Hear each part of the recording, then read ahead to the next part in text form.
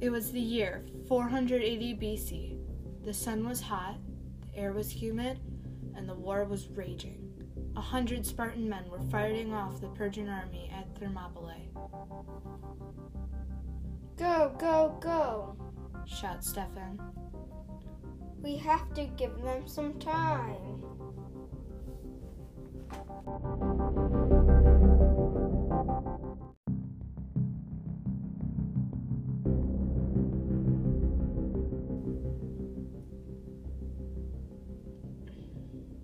They fought harder than ever before, and that's saying something. They fought hard into the death, but in the end, they lost to the Persian army.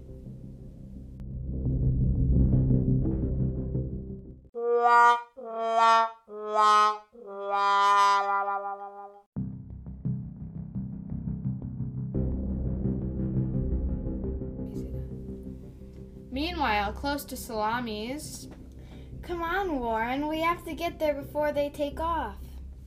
Onyx shouts. They get there just in time and jump onto the boats. They get to their positions above and below deck. The boat sailed to their position at Salamis.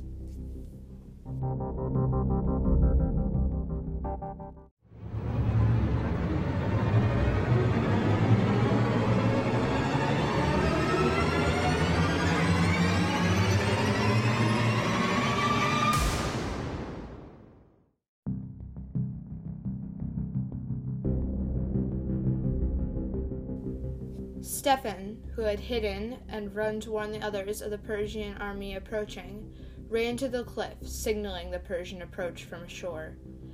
The men above deck ran to their weapons and got ready to fight.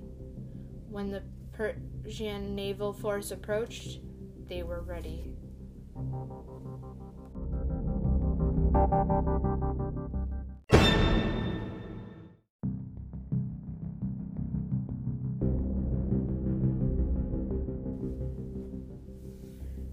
Persia made the first move. They threw a spear at the driver of one of the ships. Luckily, it had missed.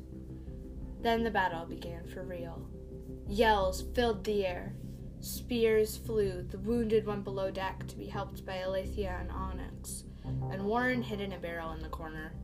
The fight raged in the sea, and lots of spears will probably let out to the shore tomorrow. The fight raged on for quite a long time. Finally, Greece won the battle against Persia.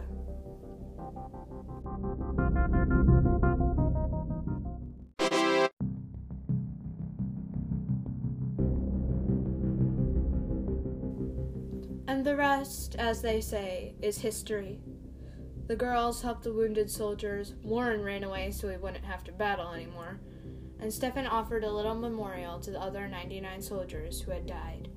The people went back to their cities and tried to live a normal life, but once you see war, it changes you. Their lives were never the same again, and no one heard from Warren again. He probably went to live in Macedonia. Thanks for listening.